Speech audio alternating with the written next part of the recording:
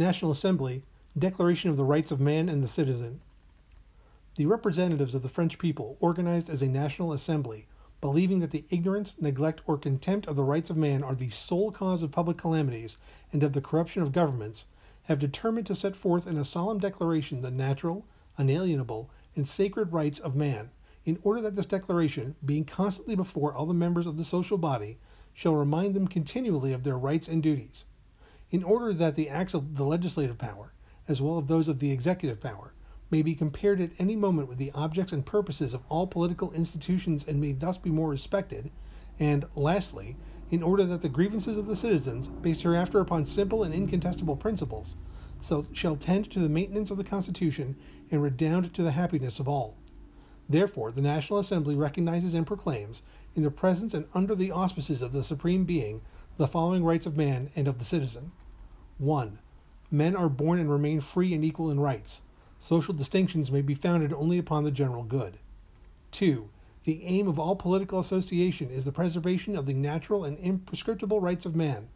These rights are liberty, property, security, and resistance to oppression. 3. The principle of all sovereignty resides essentially in the nation. No body nor individual may exercise any authority which does not proceed directly from the nation. 4.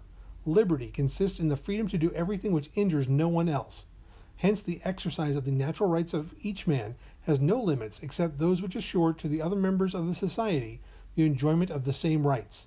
These limits can only be determined by law. 5. Law can only prohibit such actions as are hurtful to society.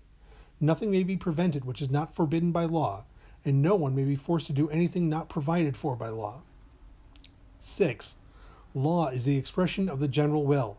Every citizen has a right to participate personally or through his representative in its foundation. It must be the same for all, whether it protects or punishes. All citizens, being equal in the eyes of the law, are equally eligible to all dignities and to all public positions and occupations, according to their abilities and without distinction except that of their virtues and talents. 7. No person shall be accused, arrested, or imprisoned except in the cases and according to the forms prescribed by law. Anyone soliciting, transmitting, executing, or causing to be executed any arbitrary order shall be punished. But any citizen summoned or arrested in virtue of the law shall submit without delay, as resistance constitutes an offense.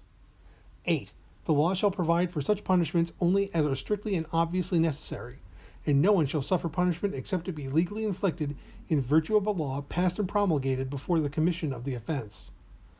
9. As all persons are held innocent until they shall have been declared guilty, if arrest shall be deemed indispensable, all harshness not essential to the securing of the prisoner's person shall be severely repressed by law. 10.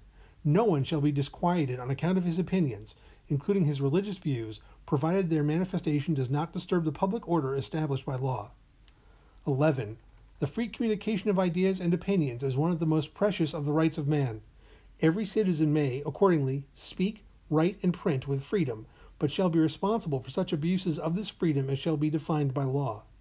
12. The security of the rights of man and of the citizen require public military forces. These forces are, therefore, established for the good of all, and not for the personal advantage of those to whom they shall be entrusted. 13. A common contribution is essential for the maintenance of the public forces and for the cost of administration. This should be equitably distributed among all the citizens in proportion to their means. 14. All the citizens have a right to decide, either personally or by their representatives, as to the necessity of the public contribution, to grant this freely, to know to what uses it is put, and to fix the proportion, the mode of assessment, and of collection and the duration of the taxes. 15. Society has the right to require of every public agent an account of his administration. 16. A society in which the observance of the law is not assured, nor the separation of powers defined, has no constitution at all. 17.